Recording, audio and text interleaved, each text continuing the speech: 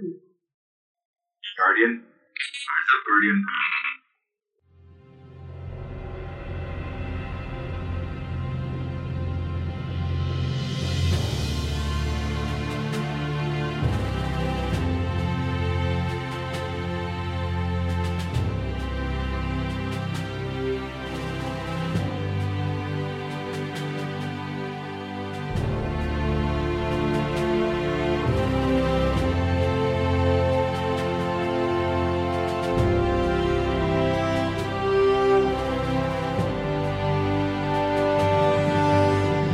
Welcome to In Orbit, Mash Those Buttons podcast, dedicated to Destiny and its community. Today's show, episode 24, the race to 335 is over. So now what, Bungie? And here are your hosts, Jorge and David.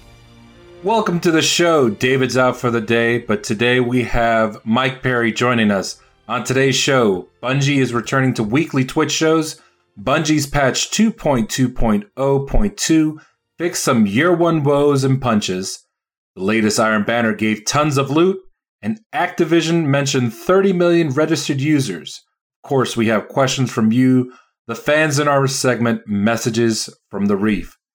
Before we get into all that, I just want to congratulate Jamie Broom, who has completed his race for the Just Giving cause for the British Heart Foundation, the one that we've been mentioning for the past two podcasts.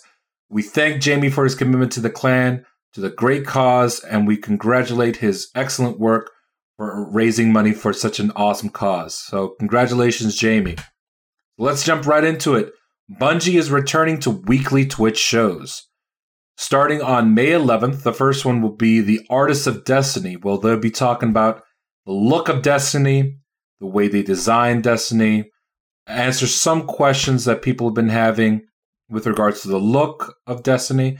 It'll be very similar to what they did with regards to the Dreadnought, where they were talking about why certain places look the way they did, why certain enemies look the way they did, certain stuff like that.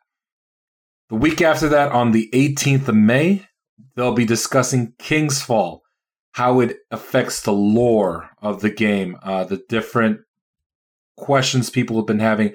Well, how does this fit into the story? Well, on May 18th, they'll be talking about how Oryx is with regards to his final form, the designer and a storyteller. They'll be providing commentary as people do the raid.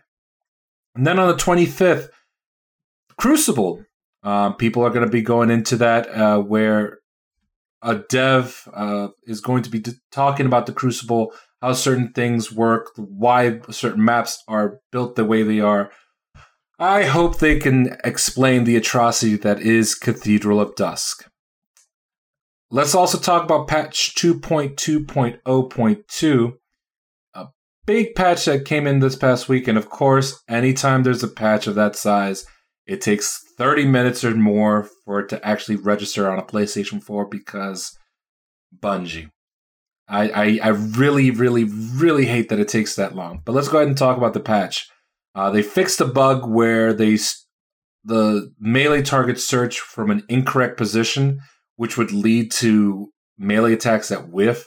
This happened a lot to hunters, especially with regards to the Blade Dancer, and also because of the way their animation is for their melee. Kind of the knife kind of comes out and sticks, and then it doesn't really hit. They address an issue where the original Prison of Elders, the 32, 34, 35, didn't properly give loot. And they fixed an issue where the weekly Nightfall didn't drop ghosts above the player's light correctly. If you did a Nightfall previously, even with the update to loot, you were still getting ghosts that were 295 to 308, all that weird numbers right there. And that's really, really disappointing when you're getting ghosts that are 335 from doing Challenge of Elders. They issued a couple fixes to the quest with finesse and speed. I'm not too familiar with that. I believe that might be something with the Red Bull. Don't quote me on that. They fixed an issue that allowed you to purchase Dreadfang, which is the sword, the Taken sword, before you had completed the quest, which is really complete 2 missions. It's not really a quest. Let's be honest, Bungie. Keep it real. They also fixed an issue where some of the Spectre faction class weapons, the class armor didn't give quest progressions for the factions.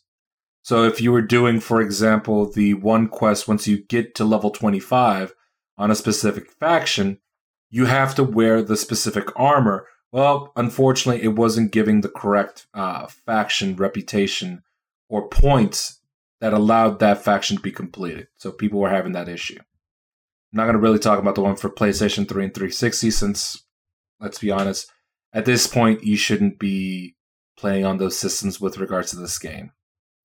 And then they fixed an issue where Cryptarch rank-up packages were incorrectly giving Year 1 engrams.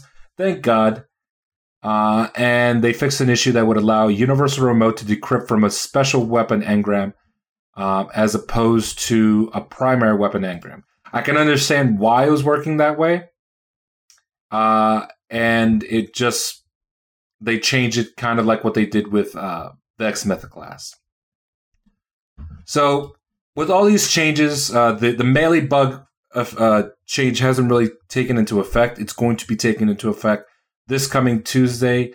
Today's the 7th of May, so we're looking at the 10th of May is when it's going to start kicking into effect.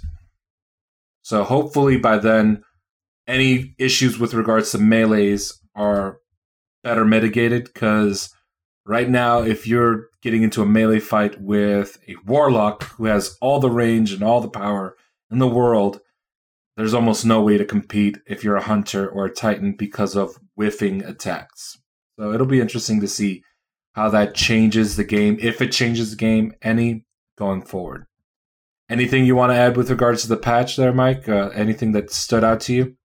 Well, it's a bit disappointing still that the Nightfall isn't dropping decent rewards, personally. It's bad that you can go into Challenge of Elders and get better gear, and all you're getting from Nightfalls is the odd SRL kit and or still low light ghosts, by the sounds of it. Yeah, it's almost at this point where I think that the best thing that they can do is to make it so that the Nightfalls give you a 50-50 shot whether or not you get the strike-specific loot. That way it entices people to run the Nightfall multiple times to get helmets or whatever. A lot of the times we do these Nightfalls because, yes, there is a better chance, but it's still a very minuscule chance. And there's a lot of times where people going into these Nightfalls, they just don't feel rewarded, which means that there's no real point in doing them.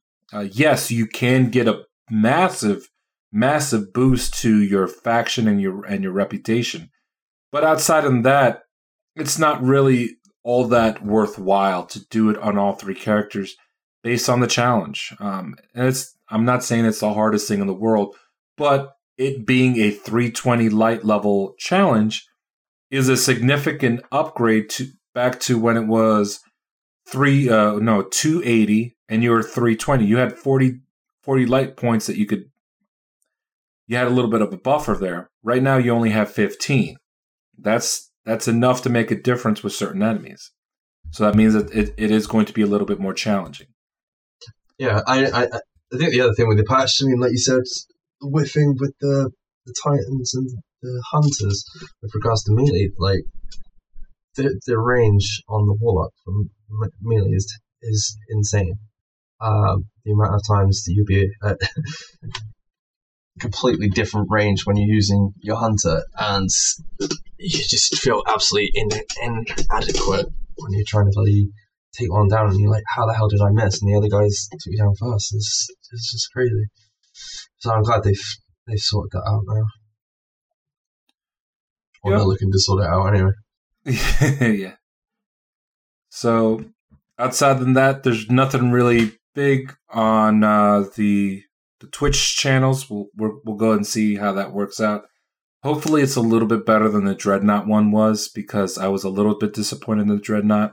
The music one was cool, but the Dreadnought one was a little bit lackluster. So hopefully they improve things on that end. And with that, let's go ahead and take a little bit of a break. Mash Those Buttons, the ultimate website for video game snark and commentary by passionate gamers who love gaming of all kinds. From fighting games to shooters to MMOs, we cover the latest and greatest and always provide unfiltered commentary and fun. Check out all the killer podcasts available on Mash Those Buttons Network at www.mashthosebuttons.com. So let's go ahead and talk about the Iron Banner loot as well as the Activision call that happened this past week. Last week, I leveled up so much stuff due to Iron Banner. They had the Hacken's Hatchet. They had the, the helmet? Or was it, it was the boots and the class armor and the rocket launcher.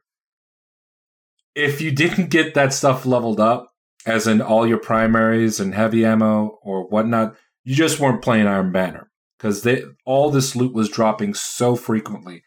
I picked up about 10 Hacken's Hatchets, whole bunch of rocket launchers, whole bunch of class armors, whole bunch of boots, a lot of boots actually, and about 3 or 4 ghosts at or around 334 to 335. So I pretty much maxed out all my ghosts because I have a lot of ghosts due to Glimmer. I'm a Glimmer whore. And I use a lot of different boots, and I was getting rewarded big time. I can't explain how much stuff I was getting. It felt rewarding to basically spend my entire day doing nothing but Iron Banner. Throw on a Crucible faction rep boost, all of a sudden you're getting not only Iron Banner rep, you're getting Crucible rep, you're getting all these different things that you can infuse. It felt like SRL all over again. And it was the best feeling I've had in Destiny in a long while. Getting a group of 6, going into Iron Banner, just wrecking things, having all this loot showered on me. And it took my mind off of the realization that, hey, this is pretty much going to be how the game is going to be until we get the new expansion. How did you fare with Iron Banner? Yeah, didn't do too bad this week. The other week with Iron Banner. Got some decent loot. The Hacken's Hatchet was a good roll, from what I'm aware. Right, the one that he was selling. Yeah, that's going to be something to watch out for in the upcoming weeks, I would have thought. I mean, I don't get me wrong. I actually have seen a lot of it in Crucible. I just think it's a little bit misplaced for Crucible just because of the type of auto rifle that it is. Unfortunately, the mid to high impact auto rifles, I was wrong with regards to Suros, unfortunately.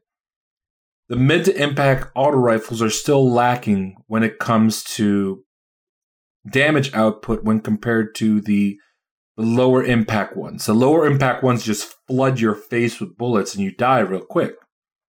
The mid to higher impact ones just don't have enough of a kick to them so that they can put out the same amount of damage. If you're going up against a Doctrine of Passing or the Soul Stealer Claw or the Arminius D, and you have, for example, the Hacken's Hatchet, you can compete at certain points if you have somebody next to you, but if it's just a one-on-one battle, chances are you're going to lose. Yeah. And I still think that Bungie needs to increase the damage slightly on those mid-impact ones to basically be able to compete with these higher rate of fire ones. In a 1v1 situation. Right. Increase the range or do something else. I think the biggest thing going for the lower impact auto rifles is it's not affected by range all that much. Whereas if range became a more important factor, which I still think they haven't nailed down, and I keep saying this every single week, I still believe that the range stat isn't properly in effect with regards to this game. I still think they need to do a little bit of work. And I think if they tuned down the range on those lower impact ones, added a little bit of oomph to the mid-impact ones, it would properly compete with these guns. That way you don't have to nerf the Arminius D, the Soul Stealer Claw, or the Doctrine of Passing into the ground, and you have effective weapons at their intended range. Bring the other guns up, so they're subpar with the current guns, opposed to bringing everything down to match what the problem guns are. Right. That being said, I still think that the Hacken's Hatchet is a very, very, very good weapon for PvE. If you use that weapon in PvE, chances are you're going to have plenty of ammo in a magazine to take care of a good amount of enemies around you, and you're able to properly take out those guys without feeling overwhelmed.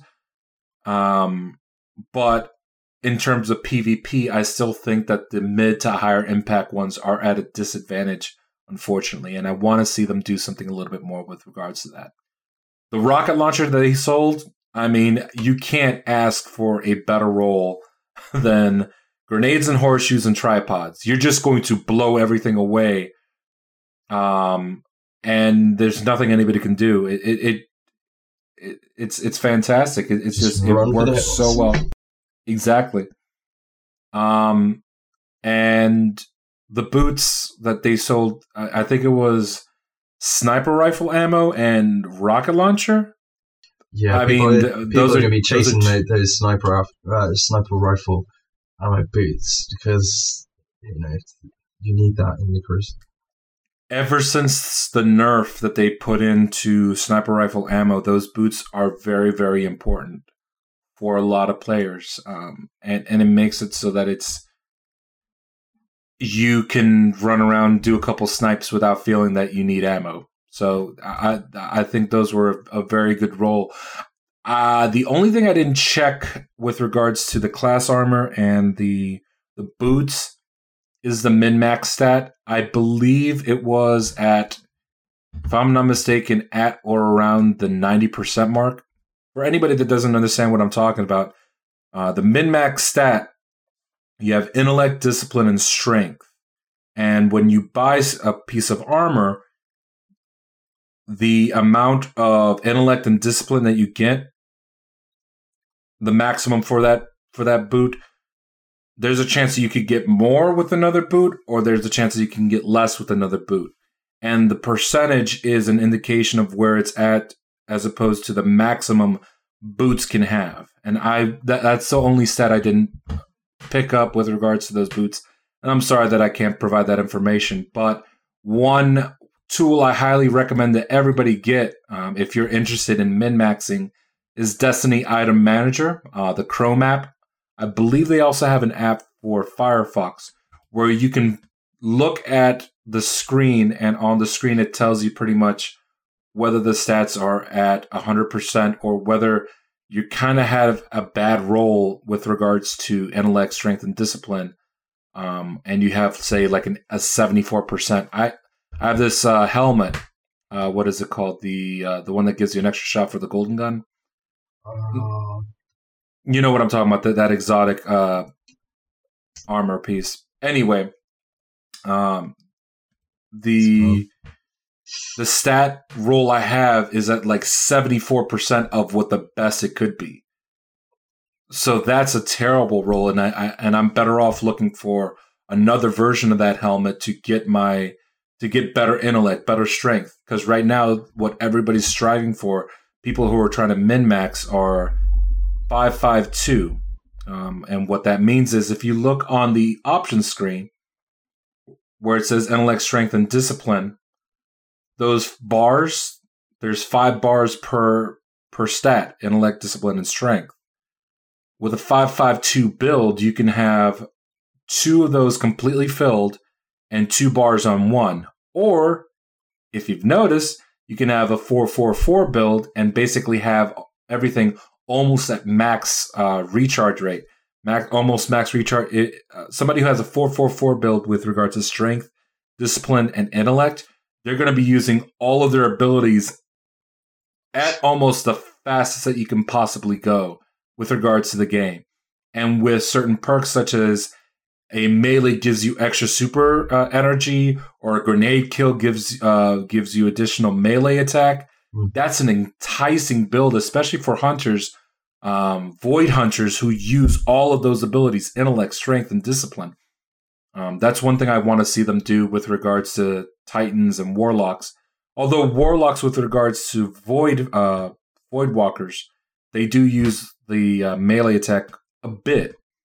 It's something I want to see them work on a little bit more with regards to future tuning and future abilities, maybe even change to abilities to basically encourage you using the melee attacks a little bit more. Because right now, the only classes that really use those melee effects to a full effect would be your Void Hunters or your Void Warlocks. Yeah. It's pretty nice to see everybody kind of heading this route now, rather than what's the highest gear I'm going to get now. People are looking to min-max now, which is nice to hear, instead of just using the highest light armor you can get from the raid. Because I know most of my stuff at the minute currently is from the raid. That's the best stuff I've got. Right. It's going to be nice to play around with a bit more.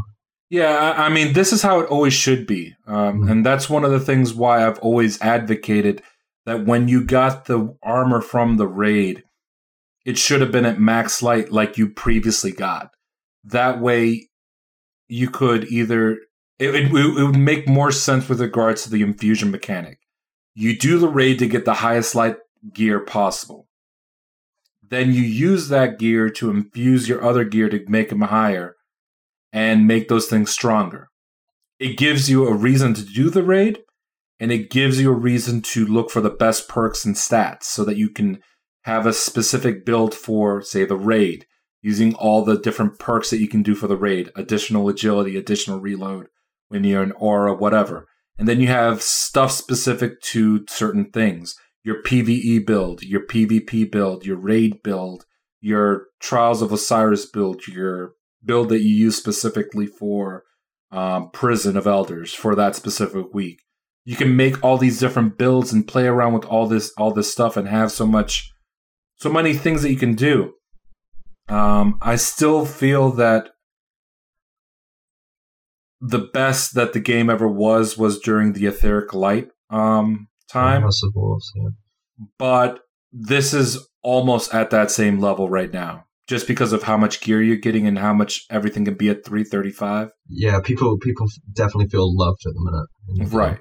So I feel that we're in a pretty good spot right now, and I just want to see it continue and just everybody get the gear to the best level that they can, not just look wise, but for stats and stuff. It's a cool thing it's a cool problem to have to know that okay, I can either have a 5.5.2 build or a 4.4.4 build or or different combinations and play around with all these different things.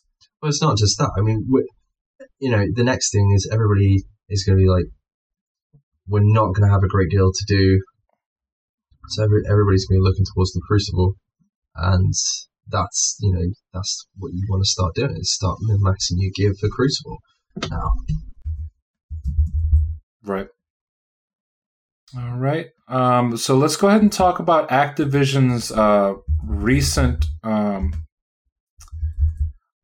I want to say it was a quarterly event. I can't remember. But they were talking about Call of Duty and how everybody loved the April update. To be fair, everybody did love the April update. Yeah, they did. Even though it really didn't add that much content. But they made enough changes to make people feel like, you know what, there's stuff to do in this game. There's stuff that we can go for with regards to this game. And we see progression. And this is how it should have been from the beginning. Yeah. It was a fun update.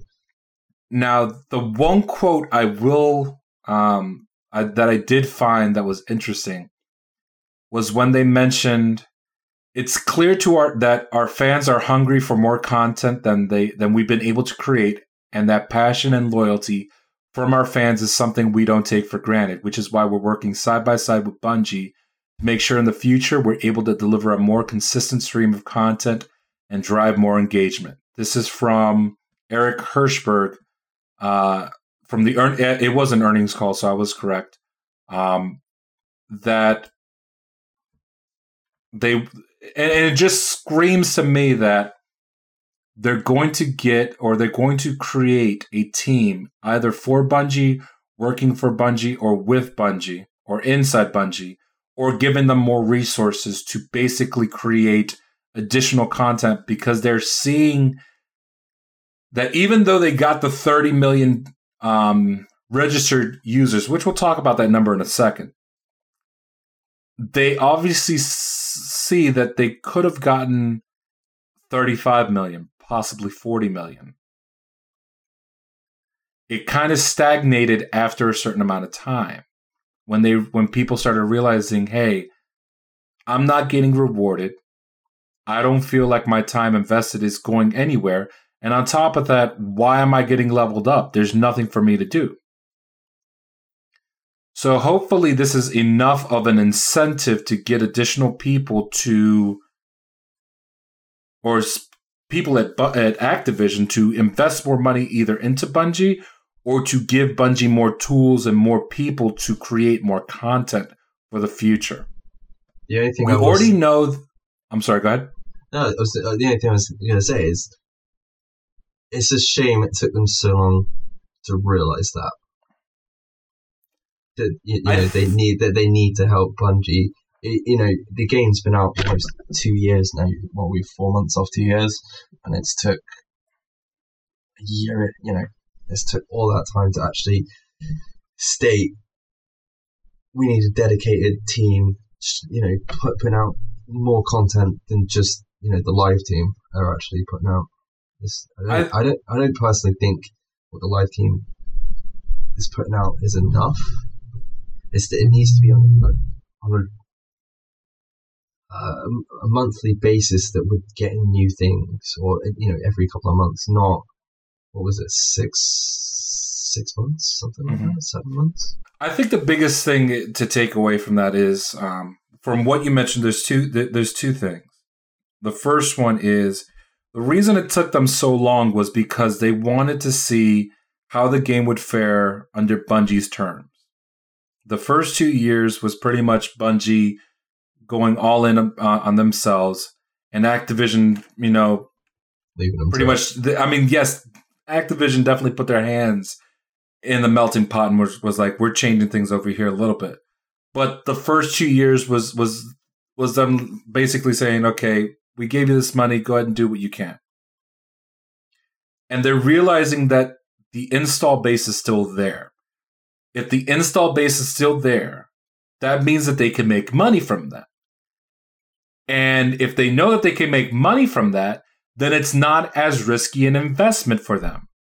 Now that they've realized that it's not a risky investment, because at the time, Bungie's idea, or whatever it was a risky investment, even though they came from the background of Halo. Just because you come from the background of Halo doesn't mean that it's going to be a guaranteed hit. And even when they sold that many copies for the new IP, it wasn't guaranteed to be a hit. Now that they're realizing that they're making money from basically nothing, let's face it, Activision's probably made more money from this April update than they did with House of Wolves, than they did from Dark Below. And even though it's free, simply put, because you have all these things with regards to the Sterling Treasure. People are dropping $25-$30 every month with regards to this to the silver, and they put out content for $0. Think about that for a second. There are people who are putting $30 a month, and that's just on average. $30 per month for content that costs them $0. Activision's making money on $0. Yes, there was money with regards to the small bit of content, with regards to the strike and the mission or whatever, but all they're doing is reusing assets, moving things around, and putting it in. This was the quote-unquote cheapest expansion that they've had from a team that was, I want to say, 15, 20 people. That's what the live team is. Yeah. And maybe a couple artists or whatever. And all it cost them was pennies compared to what it took with regards to assets and resources for Dark Below and I almost said the Taken King. Yes, you can count Taken King, but the House of Wolves. So that being said, with that Activision coming out and saying that, are we thinking we're going to get not only microtransaction content in Destiny 2 onwards? Oh, there's definitely going to be microtransactions. But also, we're actually going to get proper DLC from now on that we're going to have to pay for. It's because it's kind of there, isn't it? It isn't. Because here's the thing. The best thing that happened this year was the fact that if you got Taken King, you got everything. It's not like year one where if you got vanilla Destiny, you had to either have the season pass or you had to buy each expansion separately, which meant that you didn't get the full experience. But the only thing with that is if you're still playing Destiny when those expansions are coming out, you should have those expansions. I don't want to sound mean or whatever, but if at this point you do not have Taken King, you are wasting your time on Destiny.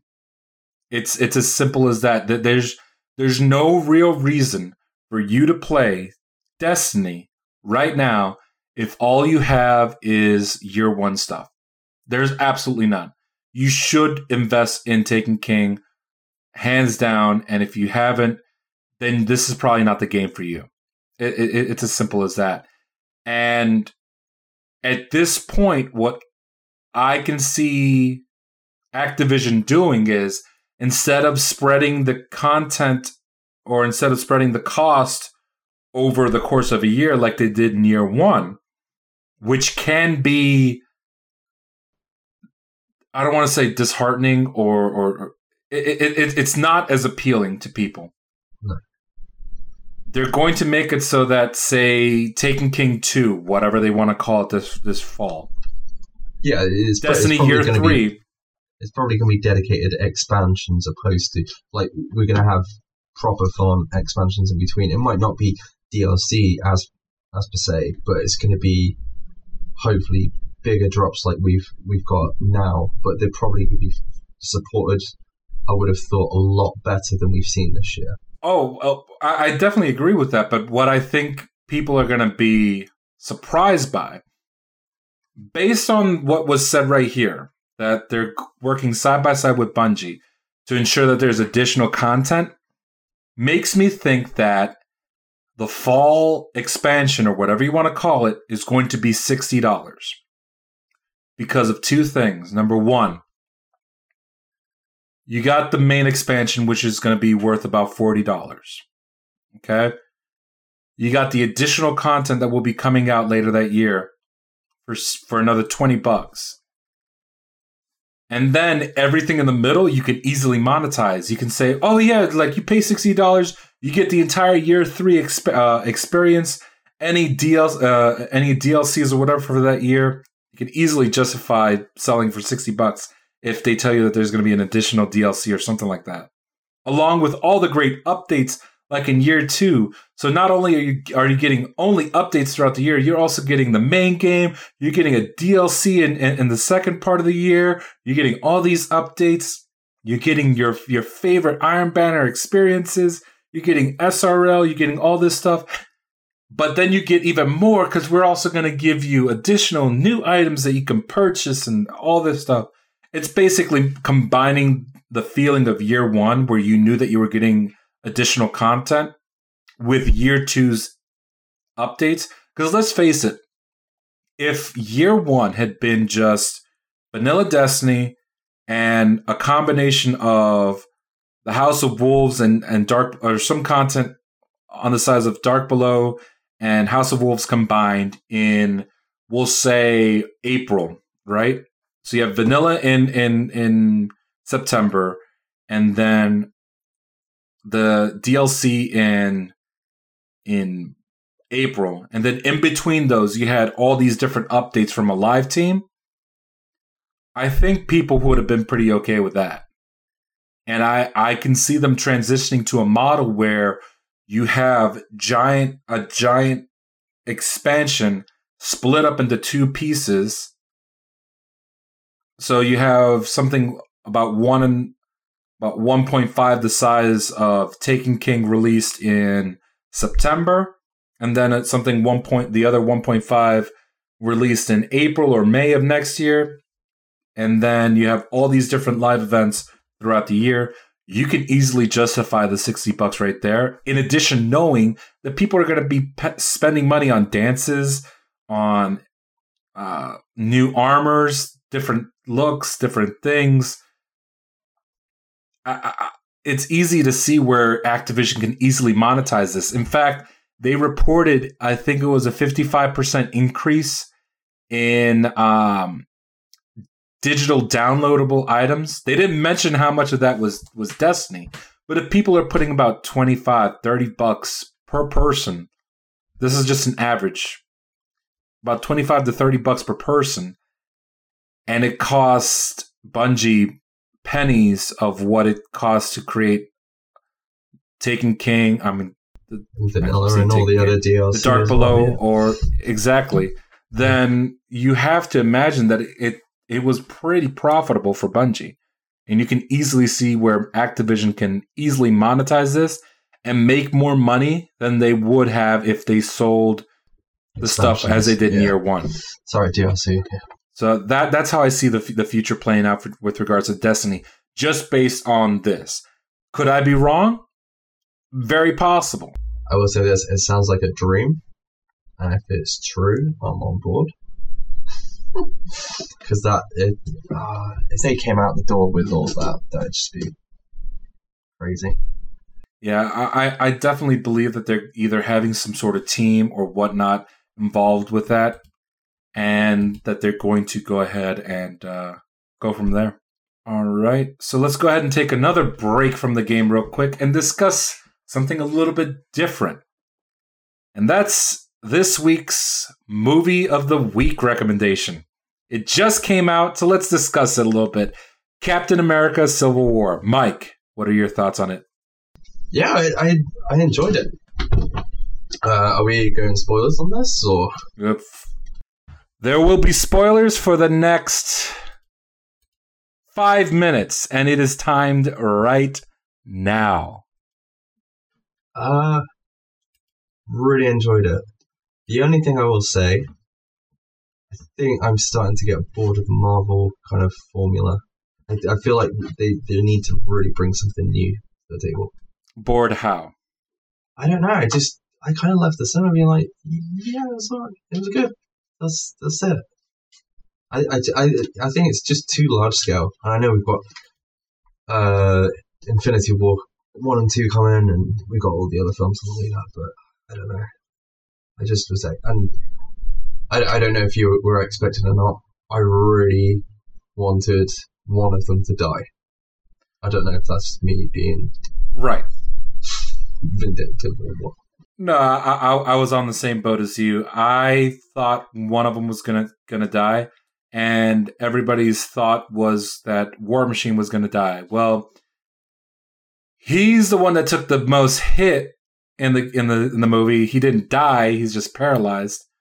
And Tony has some weird leg piece, kind of like what Bruce is using in Dark Knight Returns.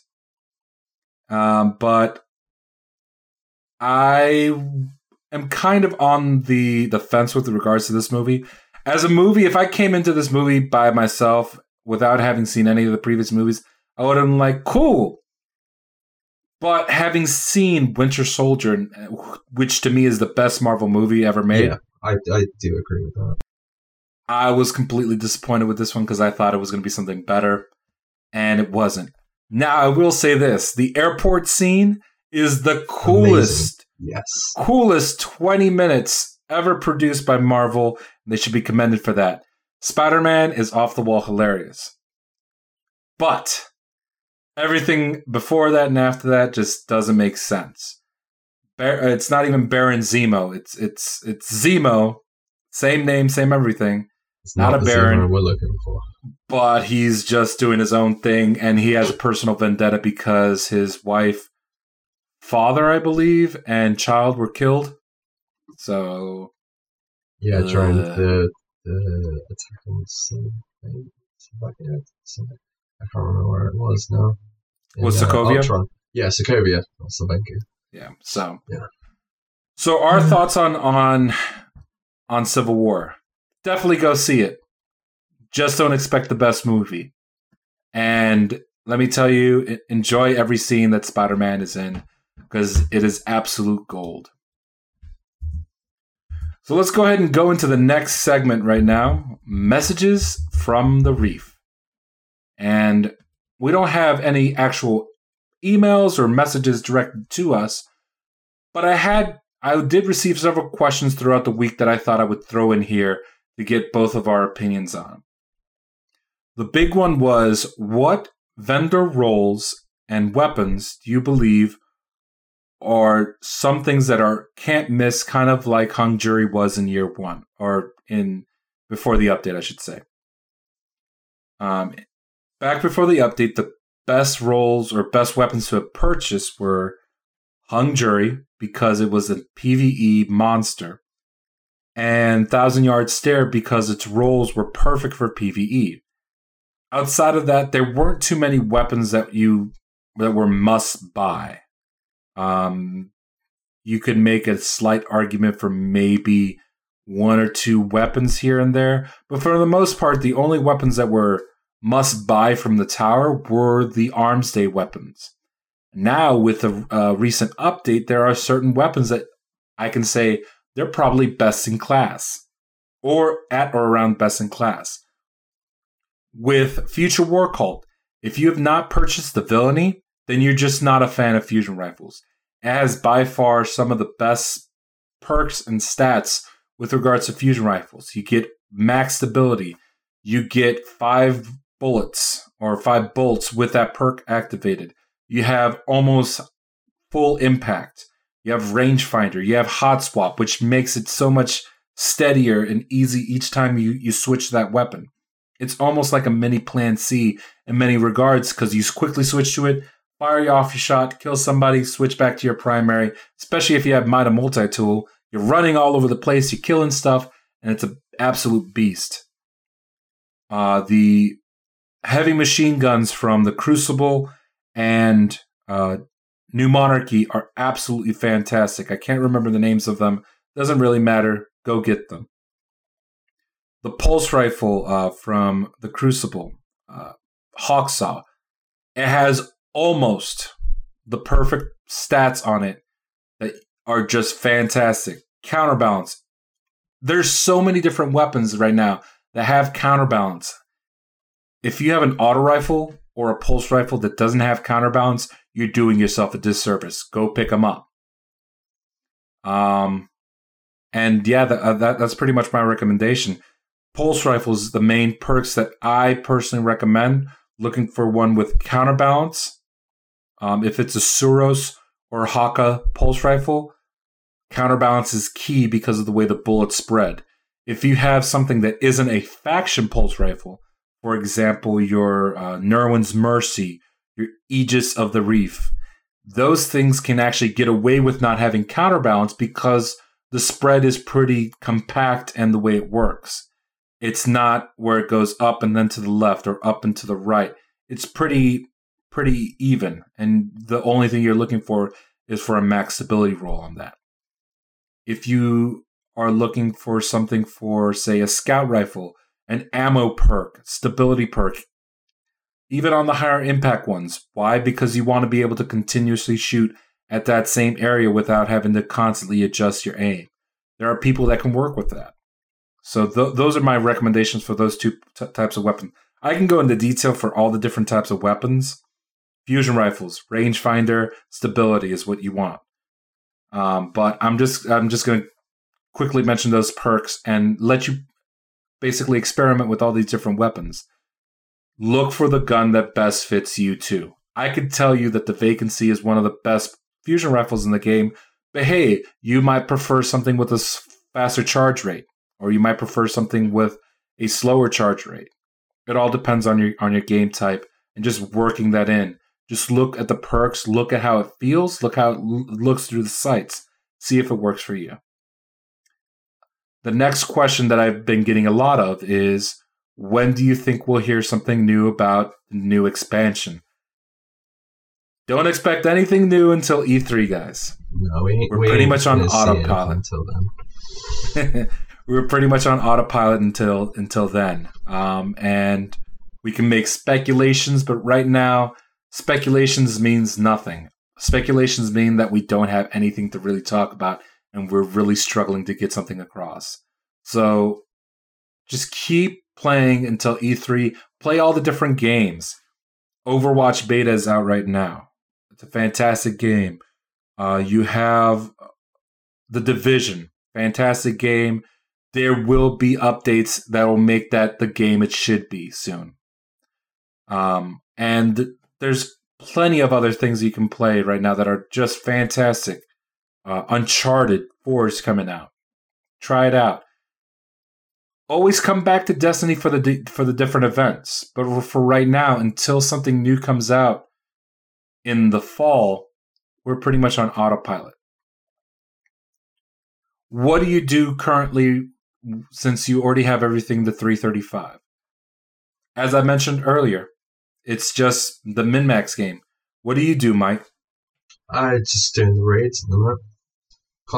And doing Challenge of Elders. Just keep popping in there. Having a good time in this. Yeah, Challenge of Elders is very fun. You definitely feel rewarded when you do stuff there. And I think it's a pretty cool little event. It's unfortunately overshadowed by the fact that there's not a huge PvE content addition to this that we thought there would be, or some sort of change to the old raids. So it's cool for what it is. It's just unfortunate that it's being overshadowed by what's not there. And then the last question is, with Call of Duty getting aerial combat, do you think that this is something in the future of Destiny? We've already seen a little bit of aerial combat in the the movie for The Taken King, the intro. So I believe it's just a matter of time before we get that. What do you think, Mike? I hope so. I played a bit of it in Star Wars: The Old Republic, and that was a lot of fun. So I'd like to see it definitely come to Destiny in the future. I almost want the team from Star Fox to basically create the aerial combat for that. Because Star Fox 64's controls mixed with aerial combat for Destiny, let's say that you're leading the assault on the Dreadnought, that would be so much fun where you have to stop different smaller ships. And then it activates the final scene where Mara Salt blows up different ships or whatever. I think that would be very, very cool. And if I'm not mistaken, there was a little bit of aerial combat in Halo. I don't know. I don't remember. Where you control the ship. I can't remember. I might be off my rocker. But anyway, I just want to see a little bit of aerial combat, something that changed the mechanic. And, I mean, we've already seen it with stuff such as the Sparrow Racing. If you add aerial combat, I don't think it would be that much of a stretch because you're still working with your Guardian. Your Guardian already is known for having a ship. And there's plenty of weapons that are very visible on that ship that we don't use. I would like to see that. What's up? Yeah, I mean, I know it's a bit of a sore subject with regards to Battlefront, but even though you don't go from ground to air combat in that game, the aerial assault game mode is pretty damn fun. And if they can bring something like that to Destiny, it'd be definitely worth. I think it'd be worth investing in. I just to see it in a Call of Duty game first is a bit weird, but I think the main reason it's in the Call of Duty game is just because they really wanted to go full on out, and they know that that's a game that's only going to be on PlayStation 4 an Xbox One, as Where they opposed can to how it actually is do those things. Yeah. Exactly. As opposed to how it is right now, where you have all these different systems that you're probably maxing out what it can do. So that might not be an option for PlayStation 3 and Xbox 360 because of storage space. So I wouldn't be surprised if in the future we got a Crucible mode that involved aerial vehicles, but it would need to be on larger maps. And I'm talking about even larger than, for example, the one on Mars, Bastion, First Watch, Skyshock. Actually, Skyshock would probably be the best out of the three because it's pretty open. Whereas the one on Mars and First Light, even though it's gigantic, there's still a lot of cover. But it's pretty open, and it would allow for a lot of stuff with aerial combat. I think that would work for those things. What about bringing it to open areas from like the Cosmodrome and stuff like that? Like the actual planets. Like themselves. the patrol? Yeah. That would be good. You want aerial combat in patrol missions as well? Or in... It'd be nice. I'm not saying we're going to get it, but that would be... It wouldn't surprise me. I mean, we've already seen it in Halo where they've involved those ships and stuff in missions. So it wouldn't surprise me if at some point in the future we had some sort of aerial game involving our ships. Yeah. The thing is, it's not... I mean, how many people's on a server on the planet? I don't think it's that many. I mean, if Battlefield can put 64 players in one environment, I'm pretty sure it must be able to do something like that. Right, but Battlefield also has dedicated servers, and it has one specific system with regard to that.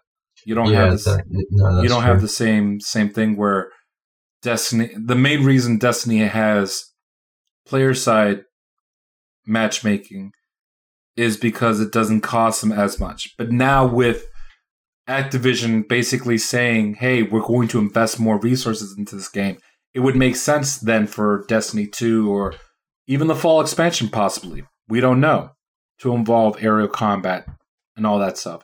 I think it comes, the big thing is until dedicated servers are in, we're probably not going to get this. That's the biggest thing holding the game back with regards to what we want. So we'll see in the future. So I think that's pretty much it for us for this show. Did you have anything that you want to add, Mike? No, I think that's everything. So before we do head off, I do want to say a special bit of news. For fans of The Division, we will soon be getting a new show called Sit Rep Radio, which will be hosted by, who else but Mike, our current expert here on The Division. We'll be giving you updates on that show coming out soon, so stay tuned to mash those buttons for additional information. But as always, we thank you for listening to In Orbit. We're available on a ton of platforms, so make sure that you're spreading the word. We're on SoundCloud, iTunes, Overcast for iOS, Stitcher Smart Radio, Player.fm, Pocket Cast, and also we're on Google Play Podcasts. If you go on to Google Play, they have their own podcast section there. You can definitely find us there. Let's also talk about our sister podcast right here on the Mash Those Buttons Network. We have Double Tap, our bi-weekly fighting game podcast for fans of Street Fighter, Mortal Kombat, and other fighting games. We have WoW Talk, our bi-weekly podcast dedicated to World of Warcraft, available every other week opposite of Watchpoint, our bi-weekly podcast dedicated to Overwatch. And of course, we are In Orbit, your bi-weekly resource dedicated to the Stargazers and Darkness Destroyers in Bungie's galaxy. We're available on Twitter at MTBSite. That's M as in Mary, T as in Tony, B as in boy, SITE. We're available on Facebook.com/mashthosebuttons, YouTube.com/mashthosebuttons.